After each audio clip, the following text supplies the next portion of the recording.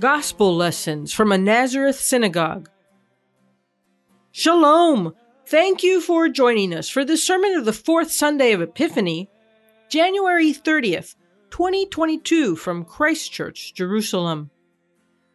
Luke's account of Jesus' sermon in Nazareth is rich in detail of Jewish religious life in the first century.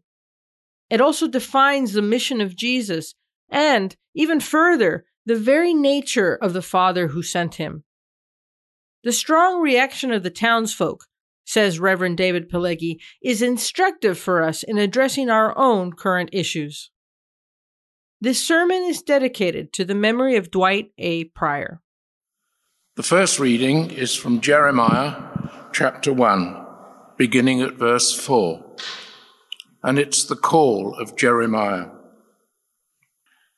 The word of the Lord came to me, saying, "Before I formed you in the womb, I knew you. Before you were born, I set you apart. I appointed you as a prophet to the nations." "Alas, sovereign Lord," I said, "I do not know how to speak. I am too young." But the Lord said to me, "Do not say, 'I am too young.' You must go to everyone I send you to and say whatever I command you. Do not be afraid of them, for I am with you and will rescue you, declares the Lord." Then the Lord reached out his hand and touched my mouth and said to me, "I have put my words in your mouth. See, today I appoint you over nations and kingdoms to uproot and tear down, to destroy and overthrow, to build and to plant." These are the words of the Lord.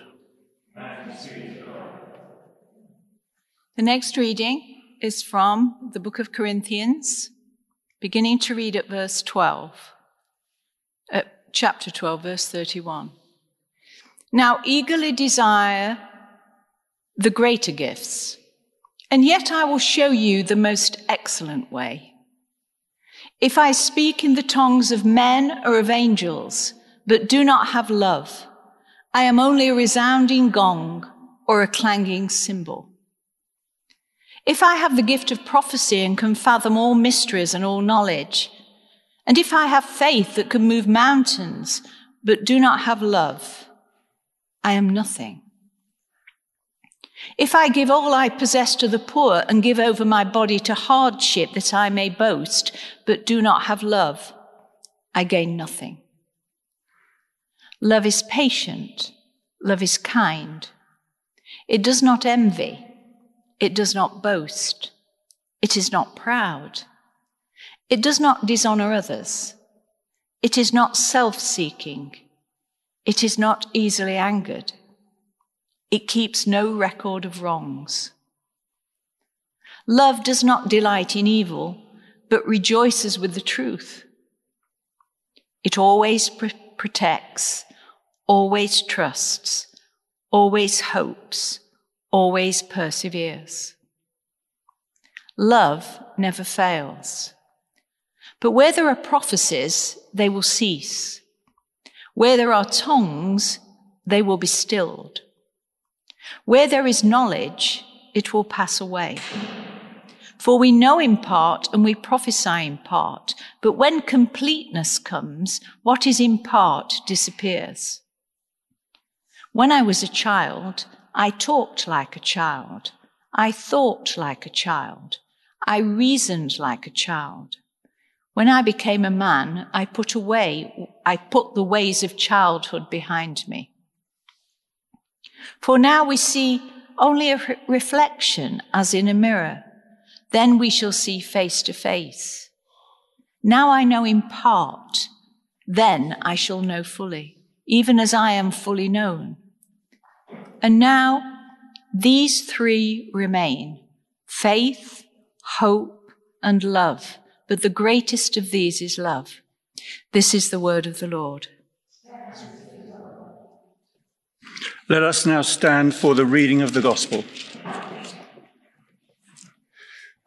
The reading is from Luke chapter 4, beginning at verse 21. We continue the story of Jesus in the synagogue at Nazareth.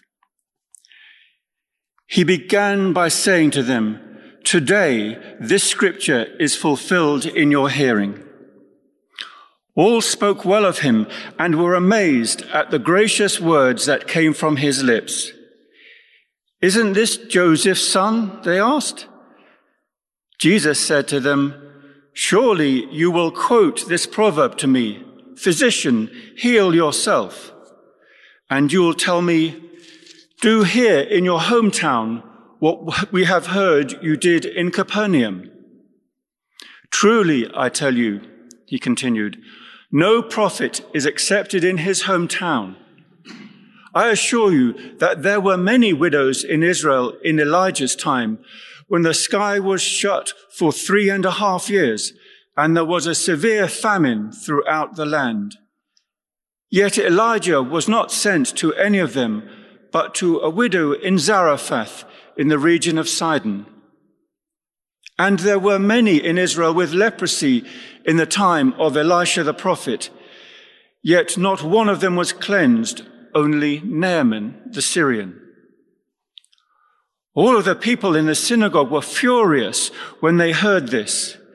They got up, drove him out of the town, and took him to the brow of the hill on which the town was built, in order to overthrow him off the cliff.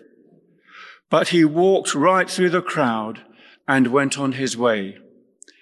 This is the word of the Lord. Thanks be to God. Again, let's pray. Father in heaven, we turn to you and we ask that you will speak to us through your word. And we pray that you will give us the grace to pay attention, and even more so, Lord, the grace to obey what you say to us, so that we may deepen our commitment to you and reflect truly who you are in this world. Again, Lord, we pray that we will be that community that shows your face to the world. Amen. We started last week with this passage. The people who make the lectionary or who design the lectionary, I don't know who they are, but the lectionary readings for the most part are quite old. And the way that the lectionary has been divided up into a 3-year period surely goes back to a Jewish tradition in the Second Temple period. And last week we spoke a bit about you might say, the beginning of the story, or the Jesus going to Nazareth, sitting down, beginning to teach. And I'd like just to say a few words to remind us what we did say last week, because it's especially important, not only for most of us who are notorious for forgetting what was preached 15 minutes after the sermon. But when you get to my age, it's even worse. So, before we begin, there's someone I'd like to give honor to, and this person died. This person was my teacher and mentor. His name was Dwight Pryor, and I learned a lot from Dwight over the years, and his personal example and the personal advice he gave me over the years was, I think, very, very formative. And therefore, he died about this time of the year, 2011. And his loss is still something that affects me very deeply. And I think it's not a week that goes by, perhaps for selfish reasons, that I say, Dwight, you left us too soon. Those of you who are not familiar with Dwight can Google him, and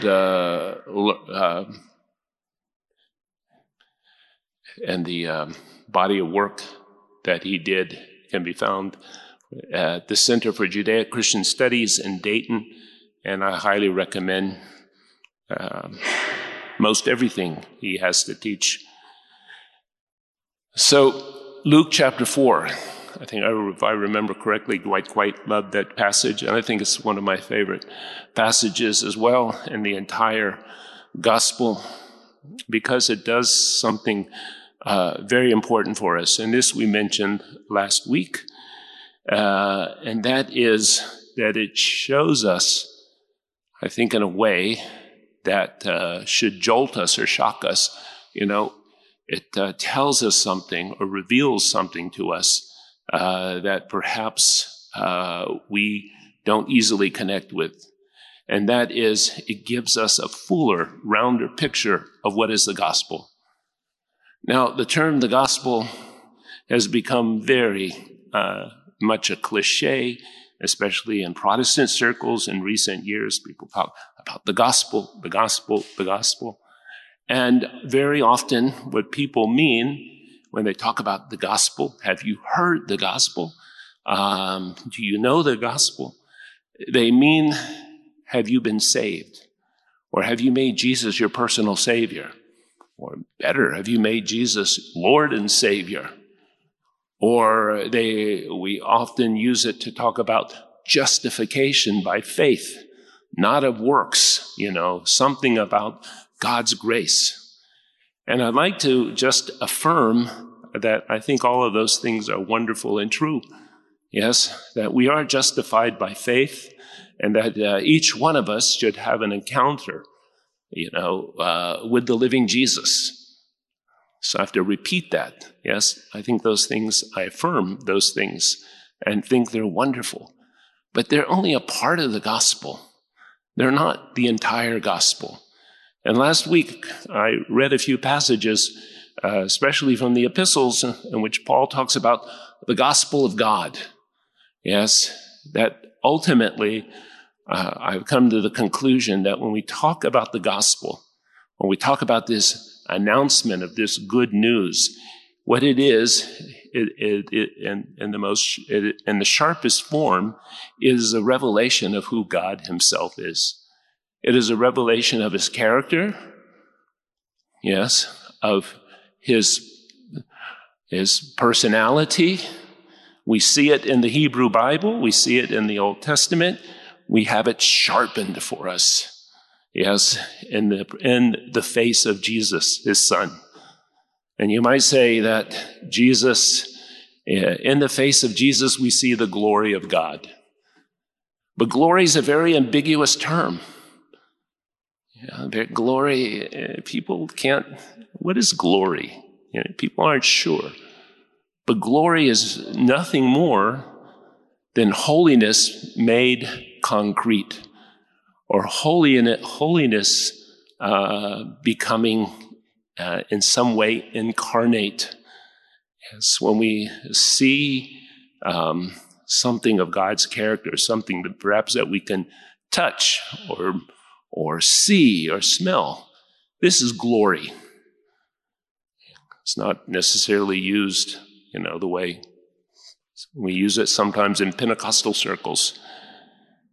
And what happens in the synagogue in Nazareth is really a revelation, perhaps deeper revelation, more intimate revelation, yes, of God's holiness. Yes, what do you mean, God's holiness? Jesus sitting down in a synagogue? Holiness is not only otherness. It's not only God is, something completely and radically different from his creation. It certainly is that.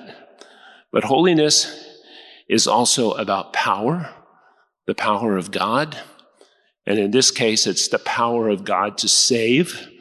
And who is God going to save? He's going to save those who are disenfranchised, those who are oppressed, those who find themselves blinded, either physically or otherwise, in one way or the other. And some people might be saying, well, I don't know if I can relate to that, because after all, I'm not poor, and I can see, and I have a driver's license, and I have a big pension coming when I retire. But I think that applies to everyone in the human family, yes, who can admit, a certain lack, or admit a certain poverty, you might say, within ourselves, or within oneself. And secondly, so holiness is not only about God's power, but it's about God's goodness. What makes the God of Israel holy and not just powerful is that he's good. Yes, sometimes we can dispute and argue that within the context of, why is there evil in this world?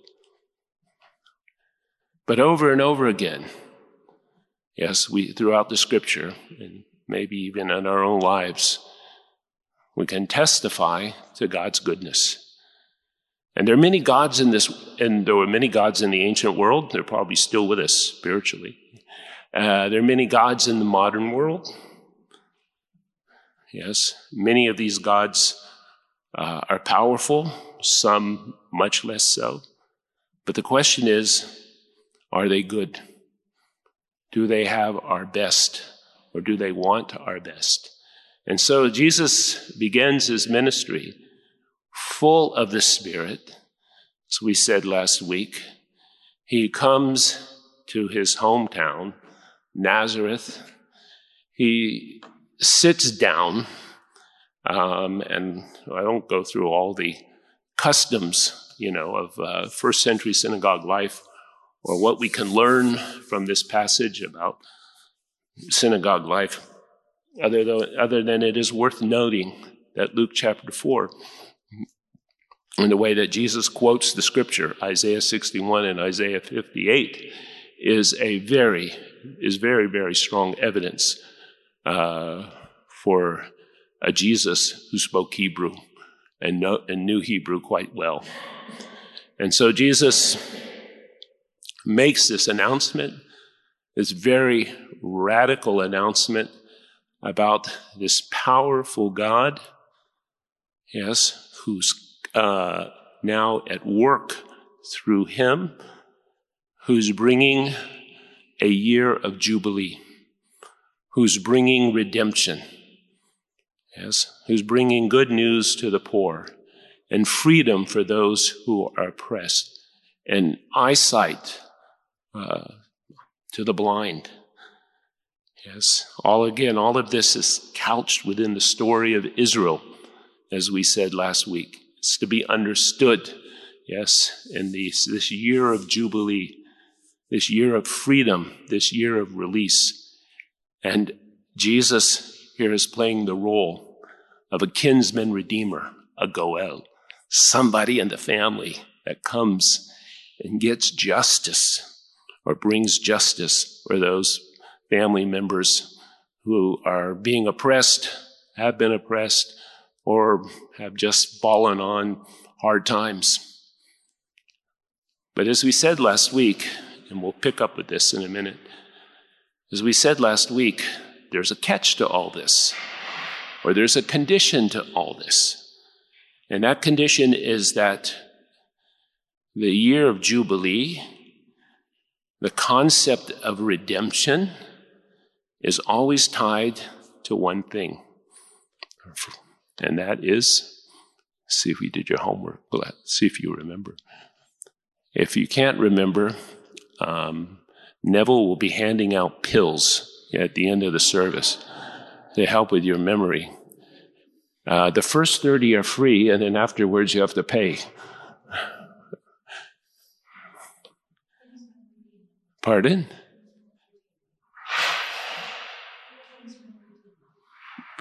The Redeemer, what? Kinsman Redeemer. Yeah, but when does the year of Jubilee start? It starts the 50th year. But on what day? Day of Atonement. It starts with the Day of Atonement goes down and the blowing of the shofar, as long as it doesn't fall on Shabbat. So, what's the Day of Atonement? Repentance, Yom Kippur. Yom Kippur. This idea is picked up by the prophets. And the prophets, for example, tell us, we'll just read one, but there are many. Yes, from Isaiah 59, the Redeemer will come to Zion, to those in Jacob who repent of their sins, declares the Lord. 59:20. So you have a concept, yes, that grows in the latter part of the Bible and well into Second Temple period Judaism. Yes, that redemption is connected to some kind of repentance. And those of you who know rabbinic literature, this concept continues to grow. You have sayings like by Rabbi Jonathan, great is repentance, for it brings the redemption nearer. And Rabbi Yossi the Galilean says the same kind of thing. And of course, it's inherent, is it not, in the message of Jesus? Yes, repent, for the kingdom of God is at hand. Repent, for the kingdom of God is at hand. That was the introduction. And we come back to it in a moment. Now, for the rest of the story. Well, things are going swimmingly. Yes, Jesus has read from Isaiah. He's been a little creative. He's taken Isaiah 61 and spliced it with Isaiah 58. Yes, he's allowed to do such a thing because there are some words there in common. And then he sits down. And the way that we traditionally read the text, I believe, is wrong. We read the text like this, or we understand the text like this. It says, then he rolled up the scroll, gave it back to the attendant, sat down, meaning he's going to teach. The eyes of everyone in the synagogue were fastened on him. And he began saying to them, today the scripture is fulfilled in your hearing. All spoke well of him and were amazed at the gracious words that came from his lips. In Greek, yes, this verse can be translated as such, but it also can be translated as the exact opposite meaning, meaning that all were either offended by him or all were scandalized by him, which makes sense because they say, isn't this Joseph's son? And of course, we read the text, it's not wrong, I don't think, in a way that says, yes, here's this kid from Nazareth, somebody who's, part of our community. We knew him when he's young, and look, he has the audacity to say that really, in effect, he's bringing this messianic jubilee. Who does he think he is? That's one good possibility. But you see, Jesus is already known as a miracle worker. He had some kind of either healing ministry or had some kind of reputation before this. So maybe that's not the best reading. Maybe instead, the reading, which we will give evidence for later, is that when he quotes Isaiah 61, he quotes only partially what a kinsman redeemer does. A kinsman redeemer comes and saves those members of the family who are in trouble in one way or another. Yes, who brings them justice, brings them freedom, brings them redemption, brings them back to the place where God really intended. Right? But he leaves off an important function of a kinsman redeemer, which is to bring vengeance, yes, or to bring vindication, yes, because he doesn't quote Isaiah 61 verse 2 fully, to proclaim the year of the Lord's favor. And then the verse goes on in Isaiah to say, and the vengeance of our God. Jesus leaves that off. Now here you are, you're in Nazareth. And I want to just point out that this is not a problem of Nazareth, and this is not a problem of first century Judea. This is like a very intrinsic human problem. You're suffering, you're oppressed, you're living under the mighty, boot of Rome. Rome is preventing you from really fulfilling God's will and God's purposes. Greco-Roman civilization has somehow filled your land with idolatry and immorality. Yes, things are confusing. Where's God's redemption? Why isn't God fair? Why isn't God bringing judgment on our enemies? You could say, oh, that's very coarse and crude. Not necessarily. I think all human beings have a desire for justice, have some kind of desire to see that the good are rewarded and bad guys are punished. That's most of our Hollywood movies, yes, based on some kind of reward and punishment.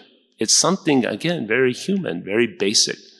Maybe it's part of the fact that we're made in the image of God. Even fallen humanity has retained that much. So, why aren't the bad guys, getting their reward? Or to put it in more modern terms, why are bad things happening to good people? And why are all the bad people, succeeding with empire and conquest and more? By the way, if you want to get a very good Jewish view of this, all you need to do is read Revelation 18, when it talks about the great whore of Babylon, yes, and the way it's drunk on the blood of the righteous, and it has enslaved millions of people and made itself prosperous, yes, on blood and slavery. It's not perhaps the only Jewish view, but there was one Jewish view. Where is the vengeance? And then they say, isn't this Joseph's son? Isn't this the son of, isn't this the son of Joseph? As if, come on, kid, you were raised here. You know what we believe. We educated you. You know the values of this place. You know our attitude towards outsiders and foreigners. Come on, get with the program. Get with the program. And then Jesus, of course, goes on to mention Elijah and Elisha. Now, why Elijah and Elisha? I don't know unless you come from JUC. Yeah. I want you guys to get, value for your education. Elijah and Elisha, they're kind of like local heroes, aren't they? Their ministry is in the north, not north of Nazareth, south of Nazareth. Yeah. Secondly, Elijah and Elisha, the only two prophets, distinctly, yes, anointed by the Spirit. Yes, They're anointed by the Holy Spirit, just as Jesus said. And have you ever noticed that you might say that the ministry of Jesus is modeled to some extent on Elijah and Elisha? Yes, healings, miracles with lepers, raising the dead, miracles relating to connected to animals, both a message of repentance, but also, yes, being rejected. And I think what Jesus is saying is that if you want to be a prophet, it's not going to be very popular. The prophets pay a price. They don't take polls and find out what the latest public opinion is. They're usually ones who stand somewhat outside. Yes, who stand someone outside, who have God's authority, and they're able to critique, yes, what's wrong and what the solution might be. Now, in so many cases, it's a passage like this that allows people, or gives them the permission, they think, to paint Jesus as some kind of religious rebel, sort of like an Elvis Presley. Apparently, they asked Elvis, what are you rebelling against? And Elvis, with a mean look in his eyes, said, what do you got? This was before he went off to the U.S. Army and got domesticated by his manager, Colonel Tom Parker. Yes, and some people see Jesus in that way, as a rebel who rebelled against everything Jewish and against the religious establishment and against the rules and regulations. He did not.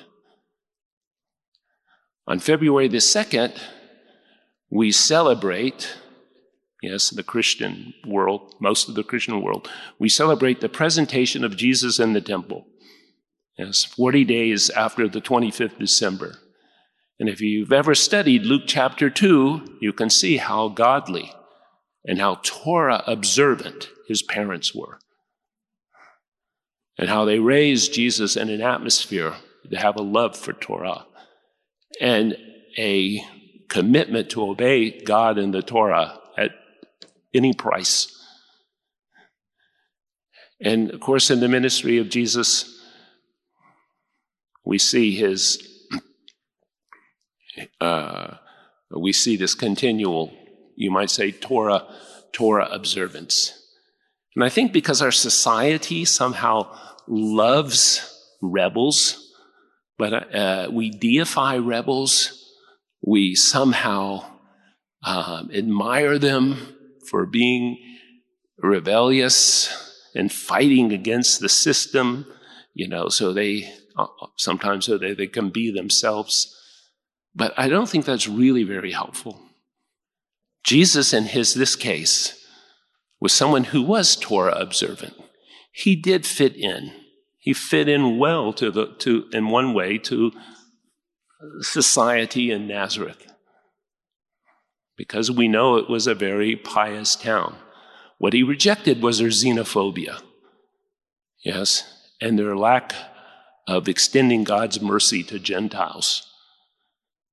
But because Jesus could see a better way,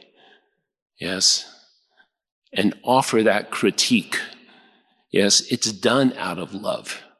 Like a prophet, he has authority, but it's not used in a self-righteous way. In the next chapter, it tells us that Jesus goes down to Capernaum and he begins to teach with authority. But he does it, out of humility, and he does it out of love.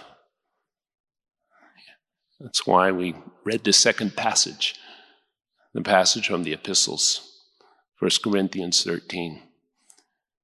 That becomes the motivation of Jesus. He fits in but yet he doesn't fit in. And he wants to call people to a better way. And in the process, he avoids, and I think if we follow his example, a certain self-righteousness. So last week I had to give a lecture, about how to live out the gospel in this country. And one of the things it strikes me, and I always have to remind myself, and I try to remind others, is that when we come to this country, especially as outsiders, we dare not come and be self-righteous. We dare not come and point out the sins of one side or the other, without first examining ourselves. That this country isn't a moral health resort. And even if we do have a critique of one side or another, hopefully it's done in love. Yes, hopefully it's done in love. And so Jesus talks about Elijah and Elisha. Yes, they're both going to the Gentiles. And of course, people are even more infuriated. And they want to throw him off the side of a hill. Because believe it or not, in the Second Temple period, it was actually thought this was a more humane way to be stoned. Okay, meaning they'll knock you unconscious and then you'll be stoned. And of course, Jesus having that authority, and we're not quite sure why or how, but he simply walks through the crowd. Yes. So there are two other aspects that I think that are hopefully connected to this. One, that is having the Holy Spirit and having this ministry that Jesus has can sometimes deceive us, because I'm very grateful to Pentecostalism or the charismatic movement and how it has revived much of the church. And even those of us who don't agree with it or disagree with it, or we're influenced by it. And I think on the whole it's been positive. But so often when we talk about the Spirit, it's done in a way that we're talking about God's blessing, or we're talking about something triumphal.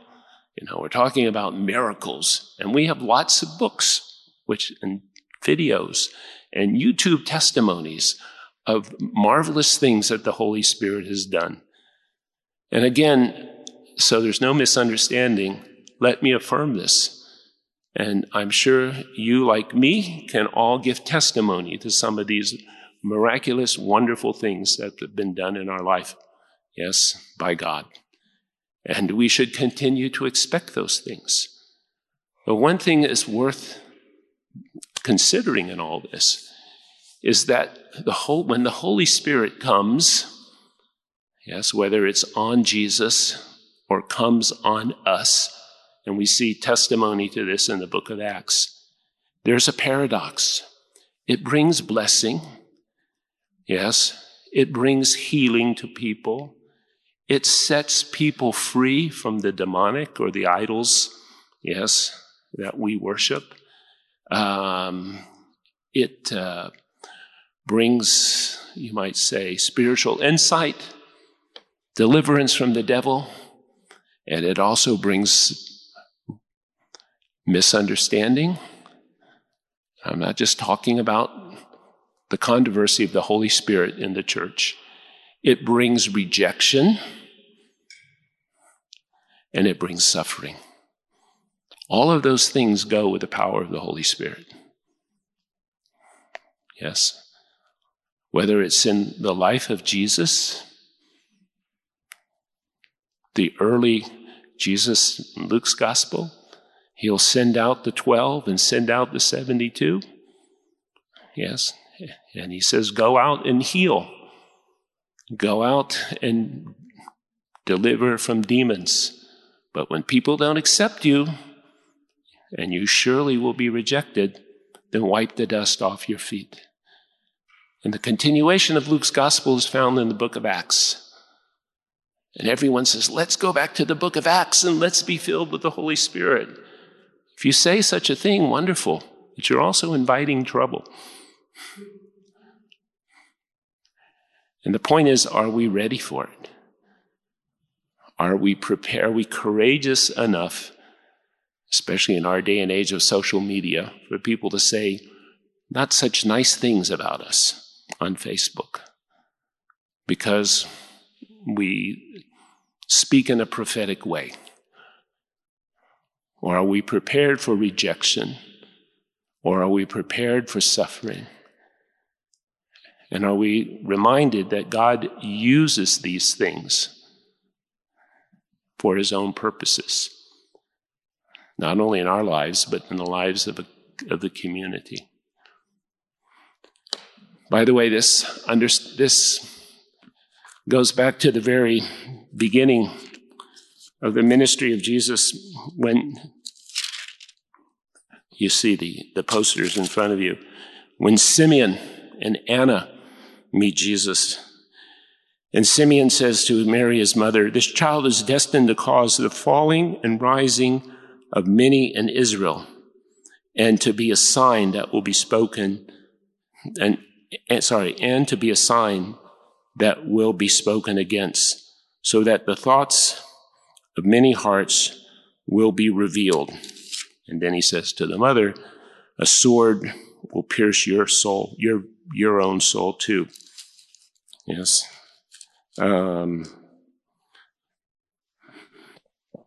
So we know from the beginning that there's going to be people will accept and people will reject. And see, the people of Nazareth, this is, by the way, one Jewish point of view, not every Jewish point of view in the Second Temple period. The people of Nazareth,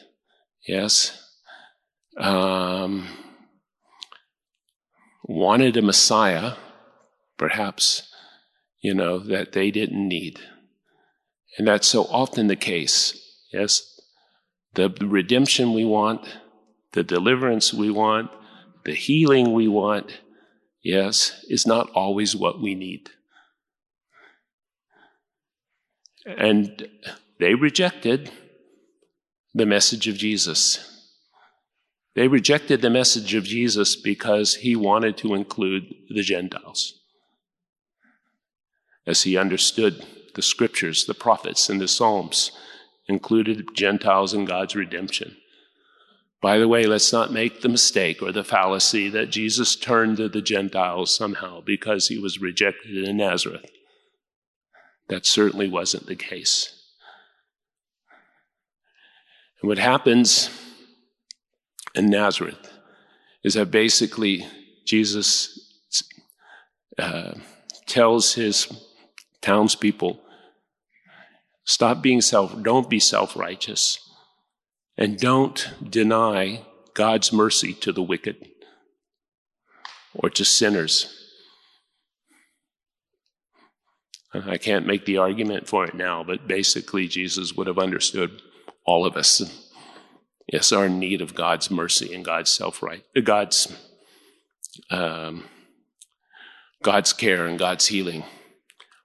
And finally, you might take from all this, okay, so the message is really simple, isn't it? The message is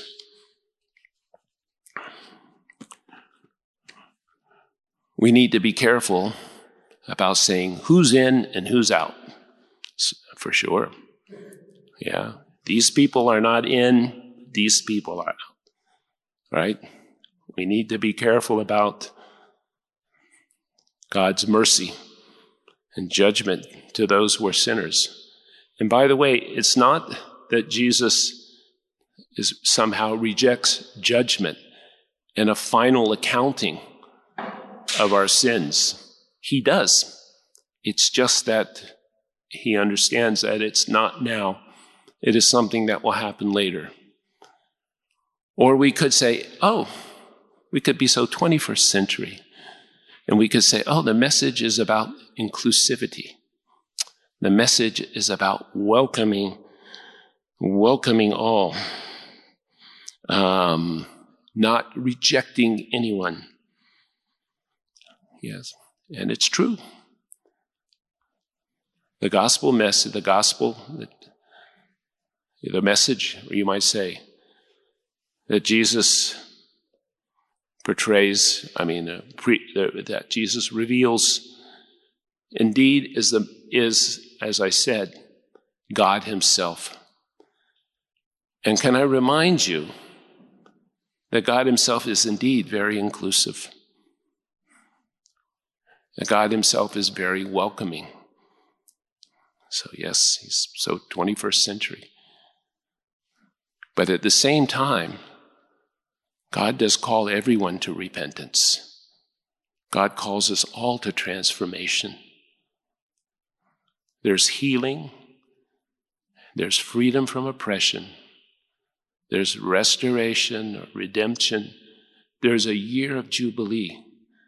But that year of Jubilee, yes, turns ultimately on not staying the way we are. Yes, but changing. In the book of Leviticus, the message is, be holy, for I am holy. The way that translates in the life of Jesus, as we see in the next chapter, Jesus with all that authority, the authority of a Jeremiah, the authority of an Elijah, the authority of an Elisha, anointed by the Spirit, acting in love and humility, says to the folks down at Capernaum, and still says to us today, come and follow me. Come and follow me. Live the way I live. Yes, model your life after me. Walk after me. Imitate me. This is the message. This is the gospel. Let's pray. Again, Lord, we ask that you will take this incident in the Nazareth synagogue and help us to apply it to our lives daily so that we come to a deeper understanding of who you are. Yes, that we can see your glory and your holiness in the face of your Son, Jesus. And again, Lord, we can model our lives in our communities, yes, on which you teach us in this passage. Again, we pray in the mighty name of Jesus. Amen. Thank you for listening. Our sermons and Bible studies are on all your favorite podcasting platforms: Spotify, Apple Podcast, Google Podcasts, and more. Sermons can also be found on YouTube. Follow us on Facebook for alerts on live streams. If you are blessed by these teachings, please prayerfully consider giving toward the work of Christ Church.